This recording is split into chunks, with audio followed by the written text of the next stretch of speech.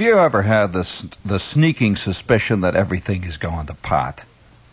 I mean, it's not only just your knee that's going bad, but it's just everything that's going to pot. Everywhere you look, it's beginning to sink down into the mire. It's beginning to slowly slough, flop around in the mud.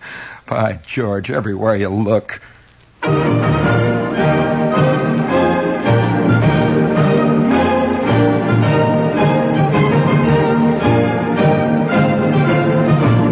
The BBC presents its third in a series of programs entitled, By God, There Are Signs That the Empire is Falling Apart!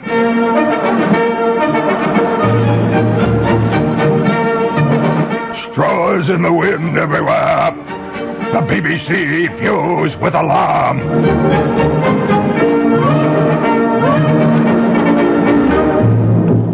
Once again, the BBC and its worldwide broadcasting services on the third programming department bring to you its evil straws in the wind. Everywhere one looks, one can see that Western civilization is beginning to ravel at the seams, and even the British Empire is beginning to show a threadbare sign here and there. We view with alarm.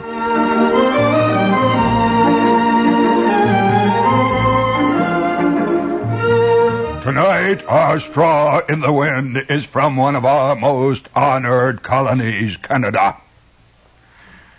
Each summer, officials of the Royal Botanical Garden in Hamilton, Ontario, in the provinces, conduct a children's program to teach the youngsters to be more aware of nature. We salute that program itself. This year, conservationists concede that the program took an embarrassing turn.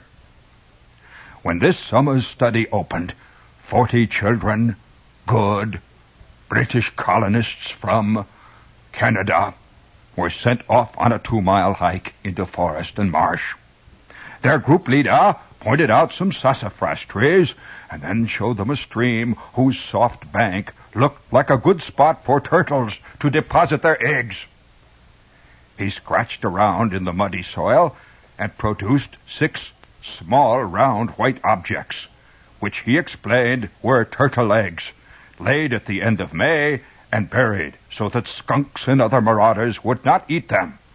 The leader then reburied the small, round, white objects. While the group went on, 3 of the inquisitive ones decided to take another look at the eggs. They scratched around the soft soil and finally located the cache. But one boy complained the egg he had wasn't leathery, the way the leader said it should be. An 8-year-old girl said her egg felt cold and hard. Then a second boy exclaimed that his egg was marked, Made in England. By God! John Lamoureux, chief conservationist of the gardens, admitted that the turtle eggs were so scarce this year that his staff substituted ping-pong balls. He thought they had sandpapered off all the labels.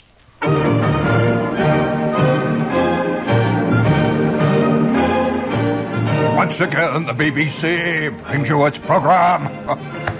Evil straws in the wind. The downfall of Western civilization is imminent, and everywhere one looks, one can see the empire is slowly beginning to decay. Ping-pong balls, indeed.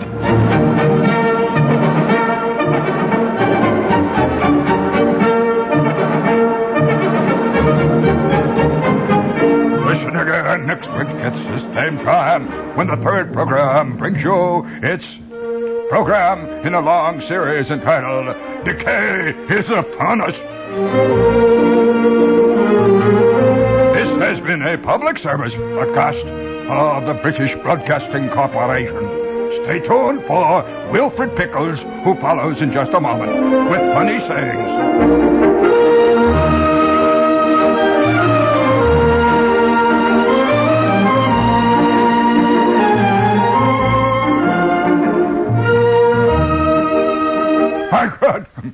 Excuse me, madam.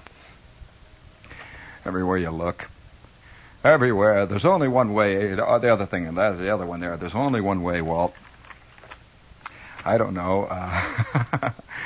Yes. So, it's wise to then again, on the other hand, one wonders whether it ever is wise. Please. All together now.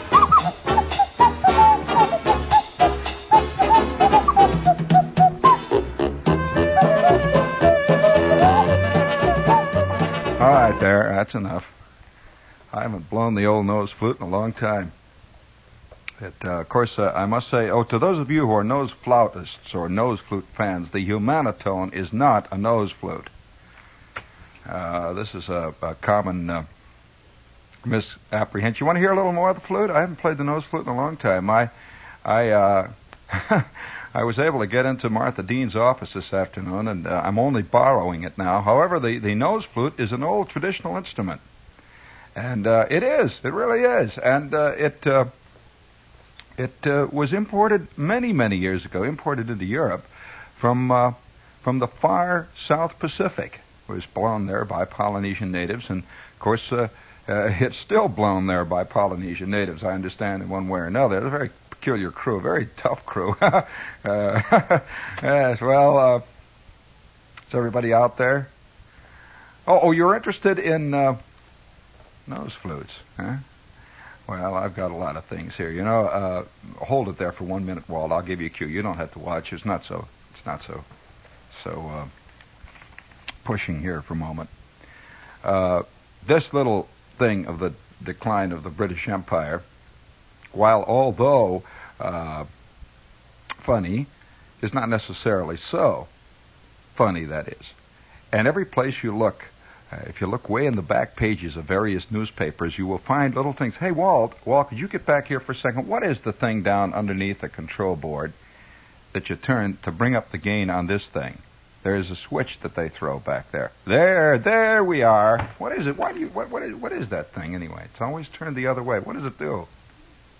It's a skinflint? It's a cue. Oh, good. Gee, I'm back on the air here. It's funny. We've got speaking of funny little straws in the wind, there was a great article that came out of a newspaper here a couple of days ago. Yeah, they show him that, because if he's called upon it, he'll want to know what that thing is there. Interesting little thing. Hardly anybody works it except to turn it off, whatever it is. And that's something there. But I have a little story here that is in connection with this general rise and fall. I'm debating here tonight whether or not to really touch on this problem of reality in our time. I don't know whether I should tell the story about the great fish cleaning. No, don't just say yeah. Everybody says, yeah, tell a story. Well, I don't know whether or not the urban citizens of Eastern America are up to a glimpse into the reality of life and death. And that's in little letters. That is not capital letters. It has nothing to do with magazines. I wonder if there's a magazine being prepared called Death as an antidote to the other well-known magazine. Oh, no, don't laugh. Don't laugh. We've got one called Fortune. We've got one called Time. It only seems that I know that. Do you know that there's one called Taxes? So it only falls into place that there's an inevitable opening there for somebody who wants to turn out a magazine to fit out the great cornerstones of reality, of existence or non-existence. As long as we're on the subject of existence, I have this little piece here that I'll think about whether I should tell you the story about the great fish clean. How long has it been since you've cleaned any fish? I wonder whether or not people who live here in the eastern seaboard regions and whose only contact with fish is going to a fancy seafood joint and waiting in line for about 4.5 hours till you get in there and you can buy yourself a lobster. I'm not so sure. I'm not so sure you know that those are live things, and that somebody grabbed it in his hand, while it was fighting them. I'm not so sure you know about that, so I don't know whether we should tell you even that. Raleigh, North Carolina, United Press International. Wally Owsley, a local boy from Raleigh, spat a watermelon seed 35 feet 6 inches yesterday. The unheralded Owsley's remarkable performance astounded the crowd, shamed his competitors, and broke the Watermelon Festival tomato seed and watermelon seed spitting contest record. The old champion, John Alexander, once spat a watermelon seed 34 feet flat. His best effort yesterday was 29 feet, and a good spit at that. and it appeared that it would win in a walk. Then Owsley, an unknown competitor, stepped to the foul line, bit off a hunk of watermelon, and carefully selected a likely seed with his tongue. He held the seed between his teeth, wafting air around it to dry it off. Then he leaned his 200-pound frame forward, squinted, and loosed a mighty spit that brought gasps of wonder from the crowd. 35 feet, 6 inches, a new world record. It's just a matter of conditioning, said Owsley very modestly.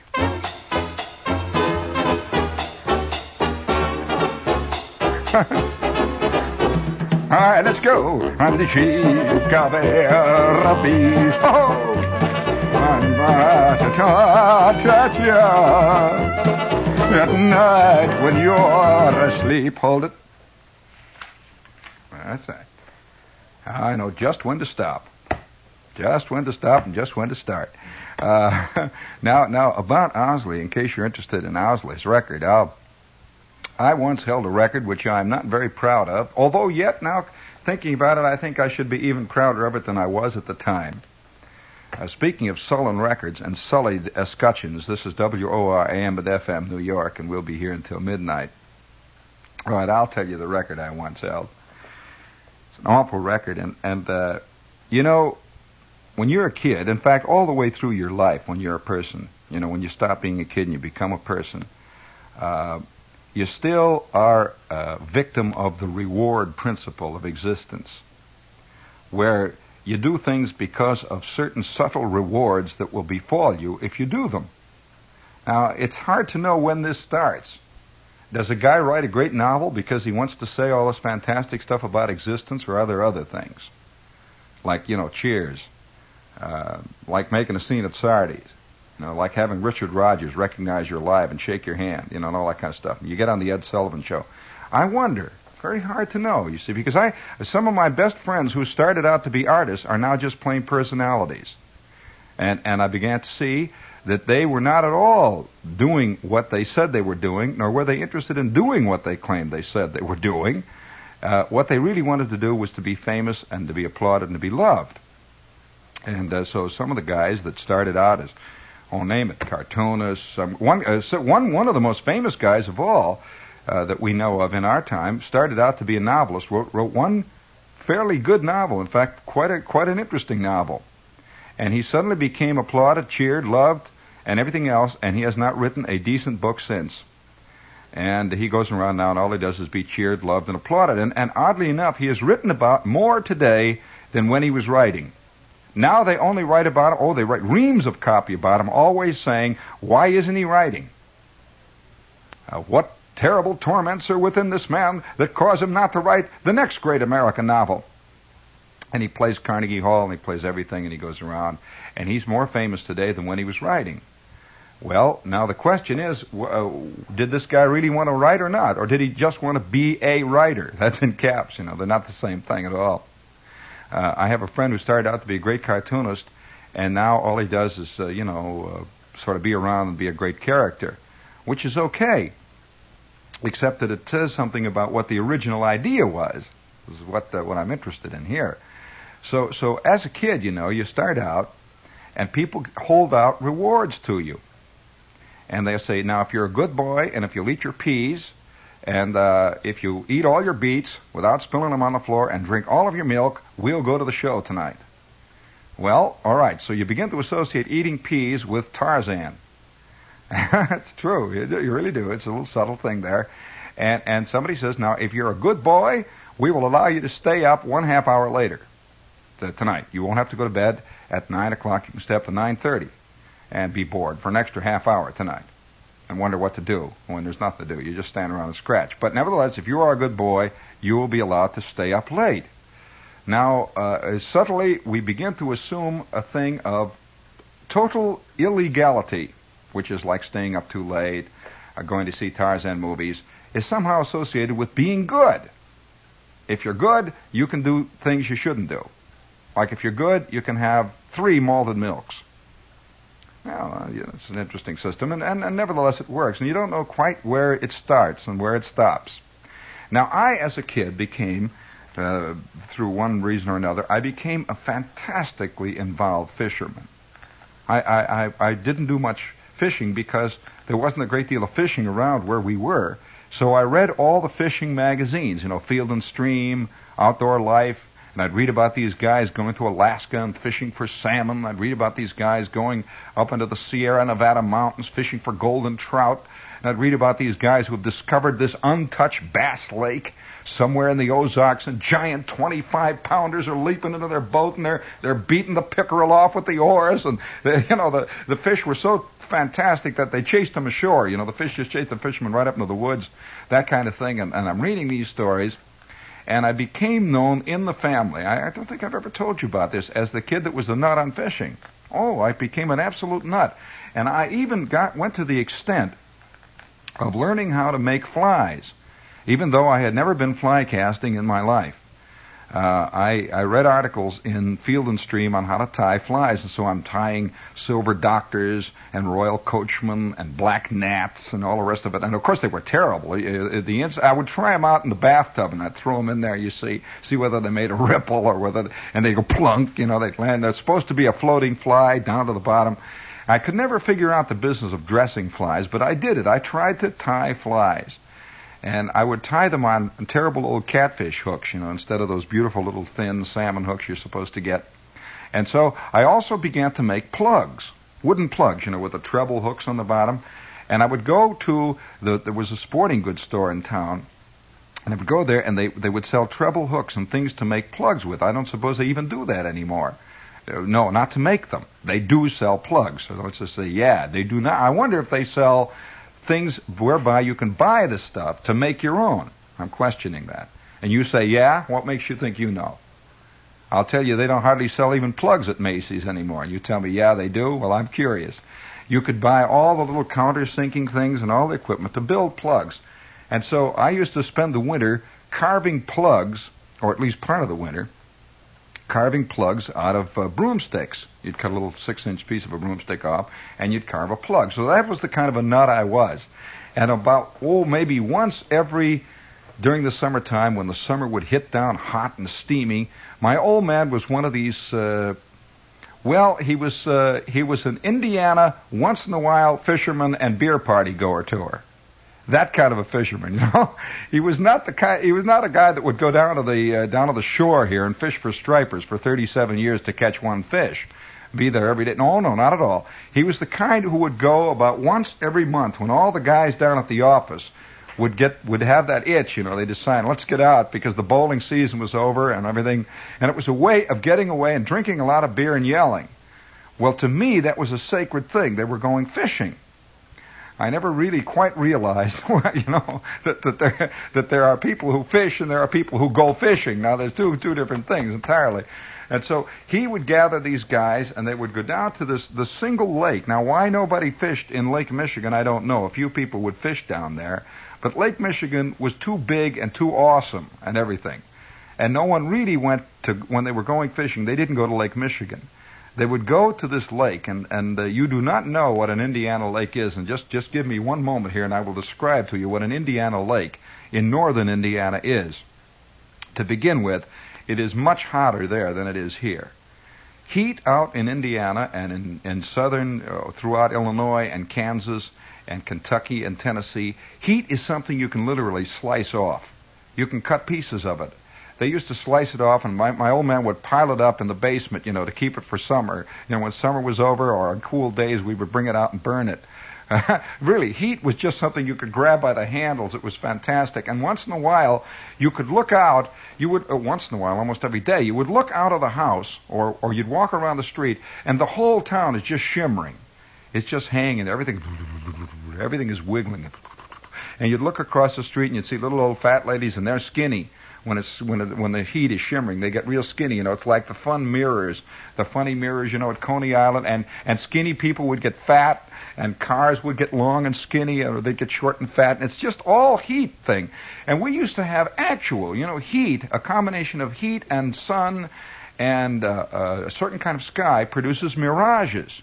They don't only have mirages in the desert. This is something that people are not aware of. They keep thinking in terms of the mirages in the Sahara Desert. Well, all it takes is good flat country, Ed. That's right. Good flat country. It takes a certain kind of heat. It takes a certain kind of humidity. It takes a certain kind of sky. And by George, you're looking at Cleveland. That's the truth. We would be going out. I remember many's a time standing out in the outfield on a fantastically hot day and looking out across the prairies, stretching out endlessly on either side. Once in a while, there'd be a little building sticking up, and you could see those prairies. And way out past the swamp, you would see this shadowy thing that none of us would even pay any attention to. It's Cleveland. Yeah, or it's Indianapolis. Or once in a while, you would look up into the air. Sure, you could get on a very hot day. You'd look up in the air and you would see, sort of like a cloud hanging just over the horizon. You would see the Chicago skyline just hanging there. And it would be up there for maybe a half an hour, and then it would gradually disappear. It was a mirage. So that kind of heat, is a different kind of heat than we have around here, really hot. So fishing out there was a very different thing than it is from here. And they had these lakes that around about May, with the sun beating down on them, they begin to simmer. They begin to literally bubble around the edges because they're not fed by springs. I don't know what they're fed by. They're fed by seepage, I think. That's an awful thought. Yeah, that's the kind of lakes they have there. And they're nothing but weeds on the bottom, and they have these round, sort of flat, low, muddy banks. And they're surrounded by cottonwood trees. There's a great long bank of cottonwood trees and cattails and smelly marshes and old dumps. And, real dumps. Somehow dumps all gravitate to lakes. Way down at the end, they have all the old cars and the ashes and the stuff dumped in. And at the other end, there's a roller rink. There's always a roller rink by an Indiana lake. Yes, a roller rink, and you can hear that organ go bop bop bop bop bop bop bop bop bop bop bop bop bop. It's going. A terrible organist is playing the organ down there, and you hear the sound of roller skates go shh shh shh, and fist fights of the roller rink nuts. The roller rink nut was an early diner drive-in theater nut. This was before the drive-in theater got very big. And now, of course, they're all in drive-ins. But the roller rink screwball was the kind who later on became an aficionado of motels, drive-ins, and diners. He later bought motorcycles and 47 Mercuries and that kind. But this was an early form of that. The same crowd, the fist fighting, yelling, hollering crowd, drinking the beer and trying to roller skate on one foot and that business. And they were always on the muscle. And the cretins, you know what I'm talking about, the eternal cretins. The guys with the low foreheads and the crew cuts, and they've got the great big silk sort of satin jacket on the back. It says AC spark plugs or something on the back with a winged foot. You know that crowd. You know what I'm talking. You know that. The kind that hang the stuff on the back windows of their cars. On the little rubber things that bounce up, they hang a little pair of dice. Or a skull and crossbones, or a couple of little hula dolls, and they have the little, the guys with the cars, and they put the ball fringe around the edges of the windows up on the top, and the phony Venetian blinds in the back. That whole, what an awful crowd. I think about it now. And they all have these, almost invariably, they have these white rubber mud guards down on the bottom of their cars, with the red, with the red reflectors. Oy, oy, oy. You know the crew. Yes, indeed. This is a particular American product. We turn that out like we turn out Campbell's pork and beans, like we turn out Hollywood movies. We turn out the 47 Mercury cretin. A very special type of guy. There's probably 94 of them now listening. And they read things like customizing car magazines. Like with the Have you ever seen some of the most atrocious, the fantastic atrocities that win prizes in those magazines? Like they will line a car with plastic imitation mink skin. They're thick. Then they pad the steering wheel so the steering wheel weighs 17 pounds and is fat. That kind of thing. And they have little. One guy, did you see? I saw one where a guy had a TV set, a bar, and a folding Castro bed in his trunk that was automatically operated and all lined with white imitation mink. It was a very, very interesting automobile. Well, it's that kind of aesthetics that that brings the roller rink to Cedar Lake, Indiana. Well, about 150 yards away from the roller rink is the Cedar Lake Dance Hall. Now, the Cedar Lake Dance Hall is another steamy place that is filled with yeasty cast-offs from the roller rink. These are guys that can't roller skate. And now they're all down there listening to this Mickey band. There's 12 cretinous musicians down there, and they're playing Red Sails in the Sunset. And in between them are 17 small shacks known as beer halls. So now you got the picture of the wilds. So this is nature in northern Indiana. Now surrounding that is a gigantic swatch of total darkness, absolute pitch black Stygian darkness, and there's this one tiny island of totally decadent bucolic merriment. The roller skates going, and you can hear Mickey Isley's band in there. The 7 Mickey Men of Rhythm are blowing it out there, and you can hear them tootling away.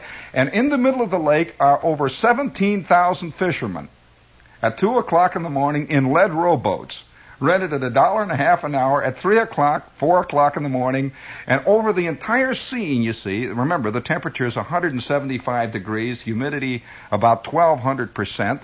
You can smell decayed toads. You can smell the dumps down at the other end of the lake, and once in a while you get a waft of Sinclair oil, which is about a mile away, down there, the refinery. And there's 1,274 guys sitting in the middle of the lake in one little clump, fishing for the 19 crappies, which are in that lake.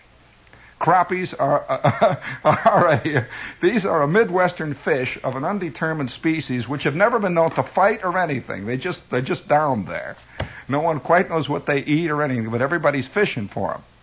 And so they sit at 2, 3 o'clock in the morning. And each one of these boats, by the way, these are regular little old rowboats, the little plain old rowboats with a couple of seats across, a minimum of 9 guys apiece, and 14 cases of beer.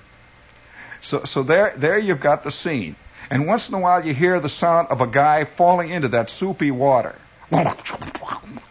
You hear out of the darkness, the total Stygian darkness, the mosquitoes are humming, and you hear the roller rink going, Charlie, hey, Charlie's falling in, hey, for God's sakes, and then it slowly dies down. They pull Charlie out of the drink, and Charlie is laid on the bottom of the rowboat, and he's erping up that green water.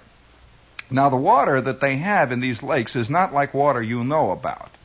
The water in these lakes is composed of, I'd say, about 10% cast-off stuff that comes out of the Shell refinery. I'd say about 12% of it is used detergent. There's about 15% of soupy material, which is composed, I say, equally of decayed rattlesnakes, decayed toads, and dead crappie fish. Then there is a funny liquid that holds them all together. No one has quite, because everyone's a little bit afraid to admit it's water. Because, this is something we don't want to even look at. As I say, these lakes are made out of seepage. And so there it is. There's that stuff. And it just sort of lays there. And about August, after the sun has cooked this stuff for, as I say, 110 degrees on the surface of the water all day long, by about August, this stuff is slowly simmering. It's like a great big pot of old cream of wheat. And at 2 in the morning even, you can hear the water just going, big bubble of some kind of gas comes up from the bottom and just bursts by your boat. Ooh, oh boy, and what a smell. You smell it from miles away. And the saddest thing of all, of course, is that usually on these lakes there are about 19 cottages to the square foot. And each one of these cottages has a large motorboat.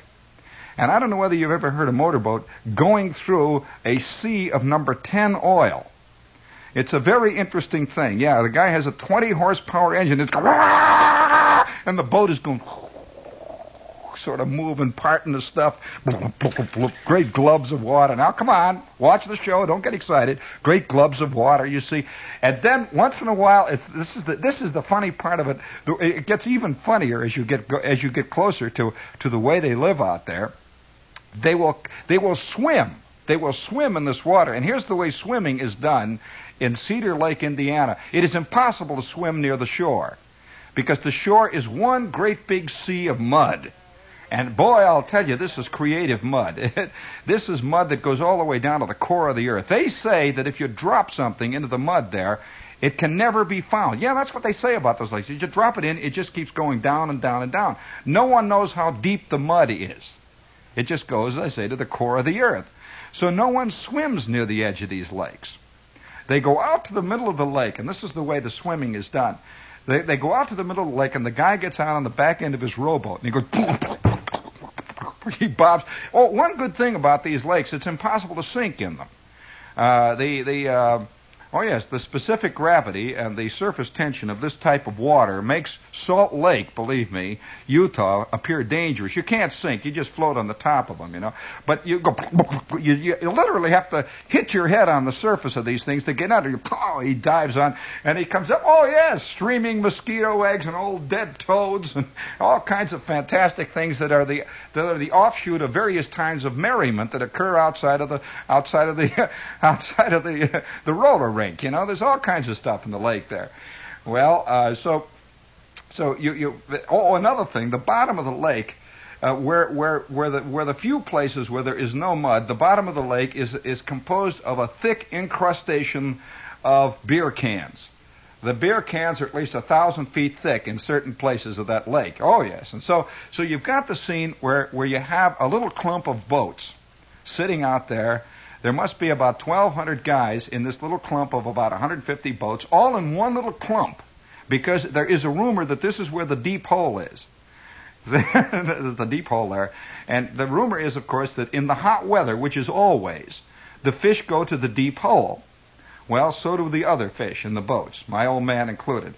So all I'd say, about every couple of weeks, there would be an announcement made. The old man would come home, see Friday night, says, now look, I'm getting up early tomorrow morning because I'm going fishing.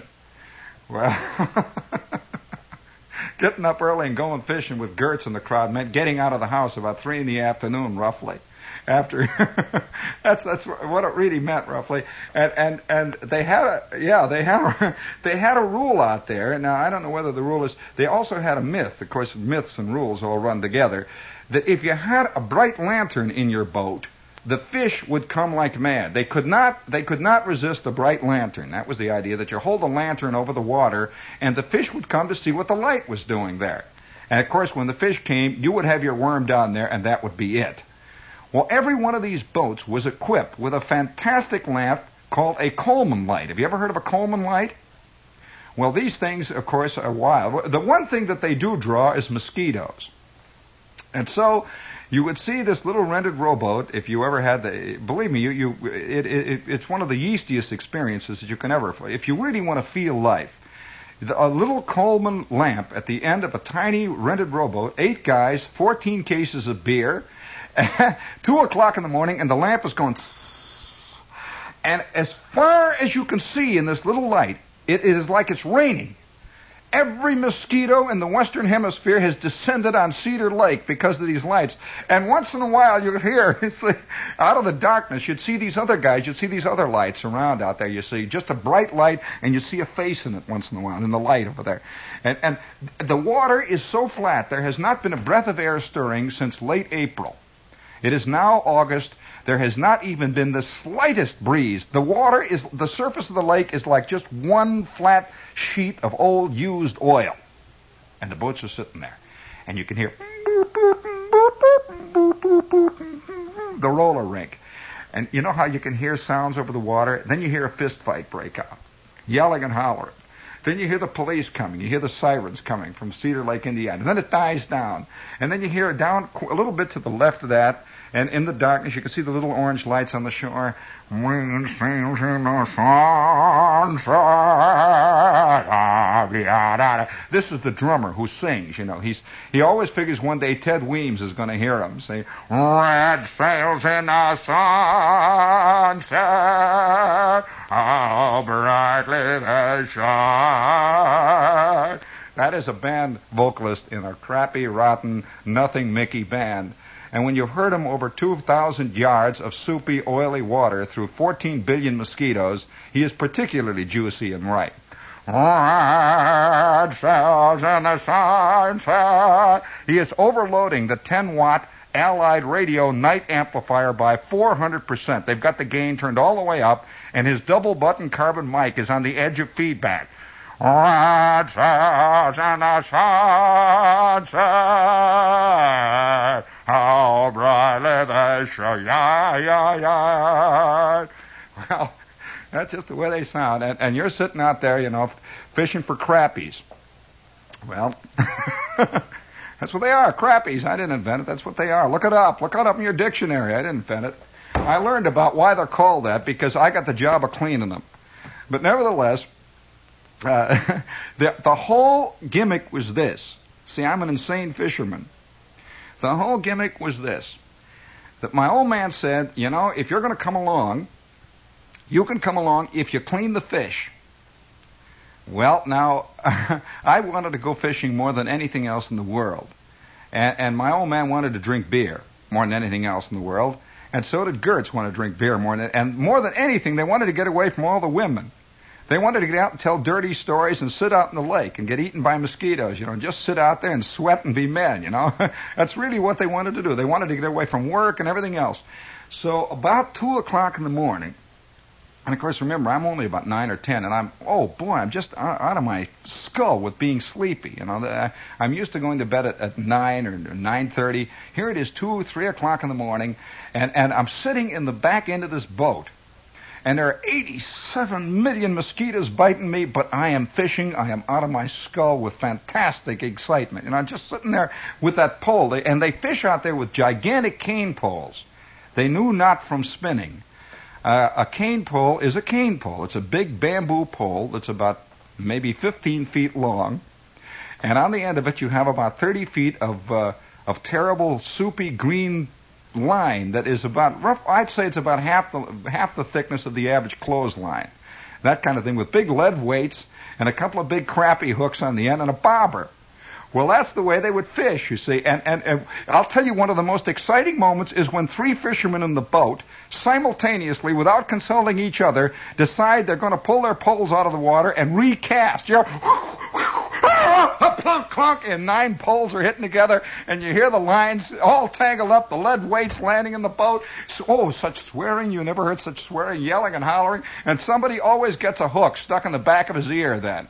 And then you really get some yelling. And it's all in the dark. And at the other end of the boat is this little light. The light is shining down in the water. And this would go on. You would hear other boats doing this. Hey, for God's sake, tell me when you're going to pull your pole out. Oh, no, look at this. And nothing is more aggravifying than to try to untangle 7 poles at 2 o'clock in the morning just as they're starting to hit in the other boats. He goes, hey, I'm going to bite. And here you've got all your poles are all tangled up. Hooks in your feet and everything else. Nobody's got it, and you've been waiting 20 hours, nothing. Well, I'm sitting at the end of the boat. You see, you got the story now. Oh, have you ever tried to watch a bobber at 2:30 in the morning with all the mosquitoes going in the dark? Oh, is it ever exciting? That bobber sits out there. Of course, it's not doing anything.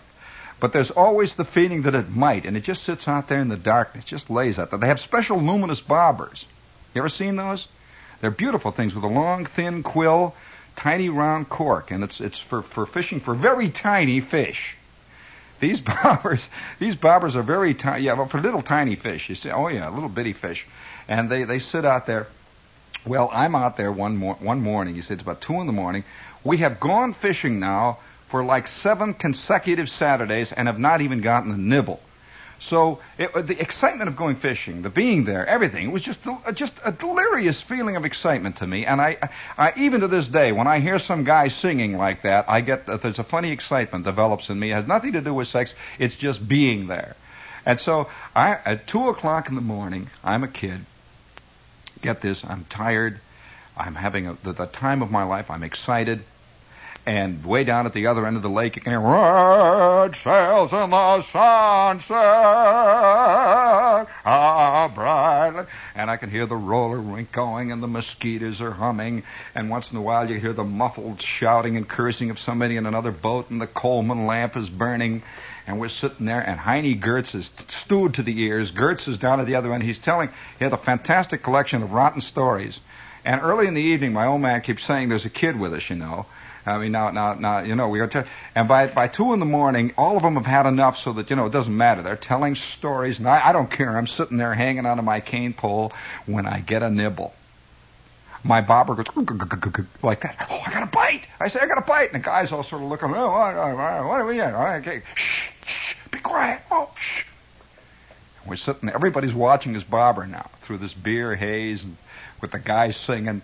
And all of a sudden, all the bobbers started. Well, they start pulling up fish. You never saw anything like it. We are pulling up fish. We're out of our skulls, pulling crappies in. Real fish. And they're flying into the boat. And they're flying one after the other. These little white fish are flying and hopping around in the bottom of the boat. And within a half an hour, we had 47 fish. We were knee-deep in crappies. We had hit the jackpot.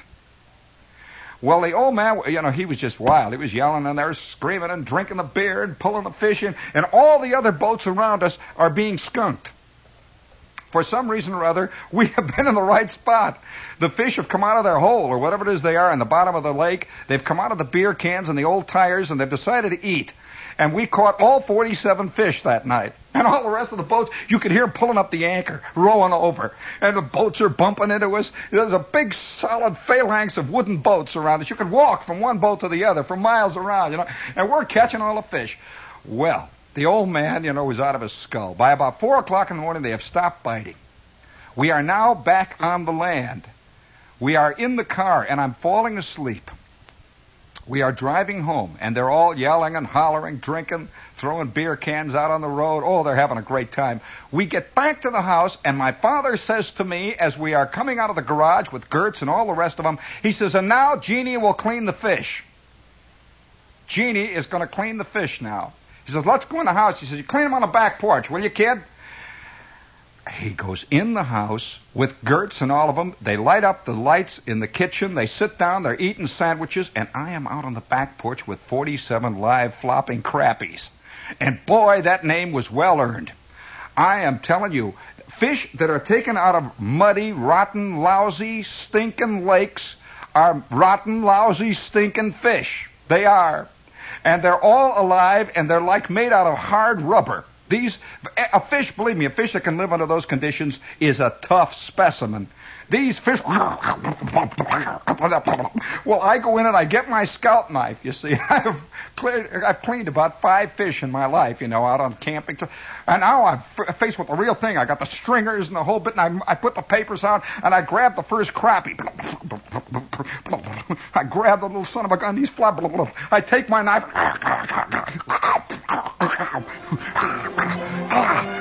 I plunge right into it.